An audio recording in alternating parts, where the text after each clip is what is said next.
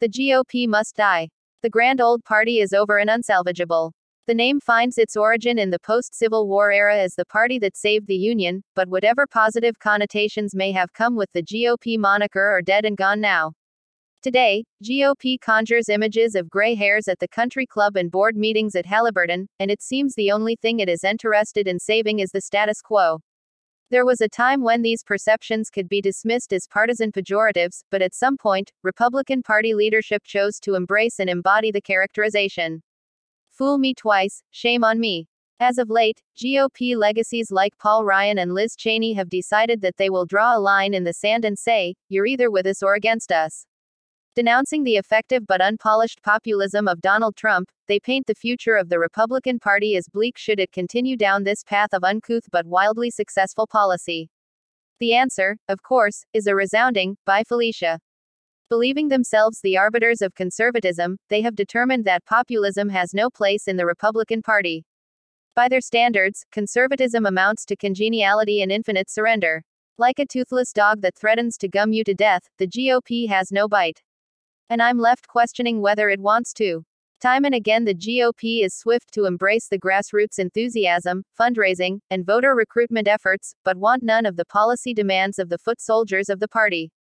With Joe Biden's paint still fresh on the walls of the White House in January, the RNC began sending out fundraising emails imploring party members to fund the advancement of Trump's America. Trump, for his part, sent a cease and desist to the RNC demanding they divest from the Trump name in their efforts. The party that couldn't be bothered to mount a legitimate defense of Trump or his supporters is happy to solicit funds to advance candidates who will toe the party line and extinguish the torch of America first. This GOP feels a lot more like controlled opposition than a legitimate alternative to the statism of the left. Populism is not foreign to the Republican Party. In its history, perhaps only Teddy Roosevelt and Donald Trump have been elected on the Republican ticket. Still, other candidates like Ron Paul or Pat Buchanan wielded effective ideological influence on the party's grassroots members.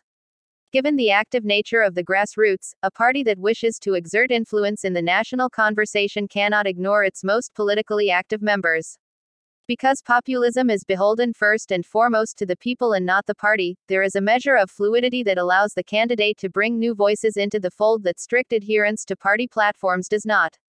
The downside to the populist proposition is question marks around adherence to ideological tenets of the party. Considering the nature of the politicians and their duplicitous tendencies, this does not seem much of a departure from the status quo. The grassroots of the Republican Party are nothing if not tenacious.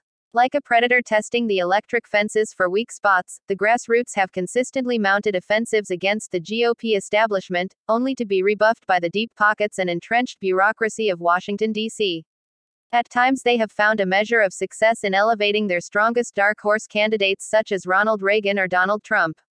Re-emerging from the paleoconservative, neoconservative schism was the Tea Party movement of the 2010s, which sought a renewed commitment to fiscal conservatism and a rejection of the offensive wars of the George W. Bush era. From that class of politicians, we saw the rise of several Goldwater-style conservatives, who by remaining true to themselves have seen a measure of success and staying power. Conservatives like Rand Paul, Mike Lee, and Ron Johnson have pushed to the head of the influence pack in terms of the public conversation, though Johnson emerged as a vocal leader later in the Trump years and has yet to declare for re-election in 2022. Still, others have reverted to their natural roots and find themselves on the waning end of political sway. Scott Brown of Massachusetts lasted a mere 3 years in office. The anti-Trump Pat Toomey of Pennsylvania has declared his retirement, and Marco Rubio finds himself on the outs with strict constitutionalists who prefer less of a war hawk. #NeverTrump moderates like Jeff Flake and Bob Corker saw their flames extinguished, and some milquetoast moderates who remain, like Mitt Romney, Susan Collins, or Lisa Murkowski, find themselves increasingly at odds with their own party.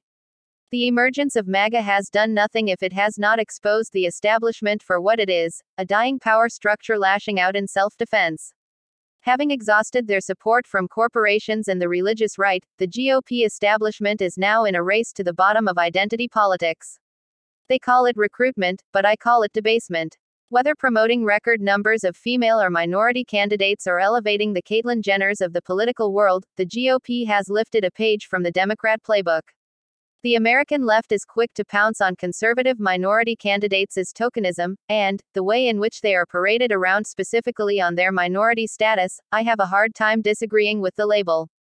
Identity politics is the entire electoral strategy of the American left, so if anyone knows tokenism, it's the left. All of this is not to say that all minority candidates of the conservative persuasion are token candidates, but touting ethnicity, gender, or sexuality as an electable virtue certainly fits the definition. The GOP wants to emulate the success of Donald Trump's appeal to minorities, which saw the highest minority Republican support since 1960. They are engaging classes of people based on identity instead of promoting good policy. In doing so, the GOP eliminates any modicum of separation between themselves and their counterparts on the left. With razor-thin margins for error in government, the current class of GOP establishment consistently fails their constituents. Whether it's a failed impeachment born of the opposition, or a last-act thumbs down by John McCain on the repeal of the ACA, what remains of the GOP establishment lashes out like a cornered dog. It's past time to put Old Yeller down. If the Republican Party is to survive, it needs to return to its ideological roots and put personal animus aside. It must weed out its phonies and frauds and empower its grassroots to take up its cause. It must listen to its devotees and adapt accordingly. The Republican Party has always been a party of superior ideas, only lacking effective voices to see them to fruition. If the Republican Party is to survive, the GOP must die.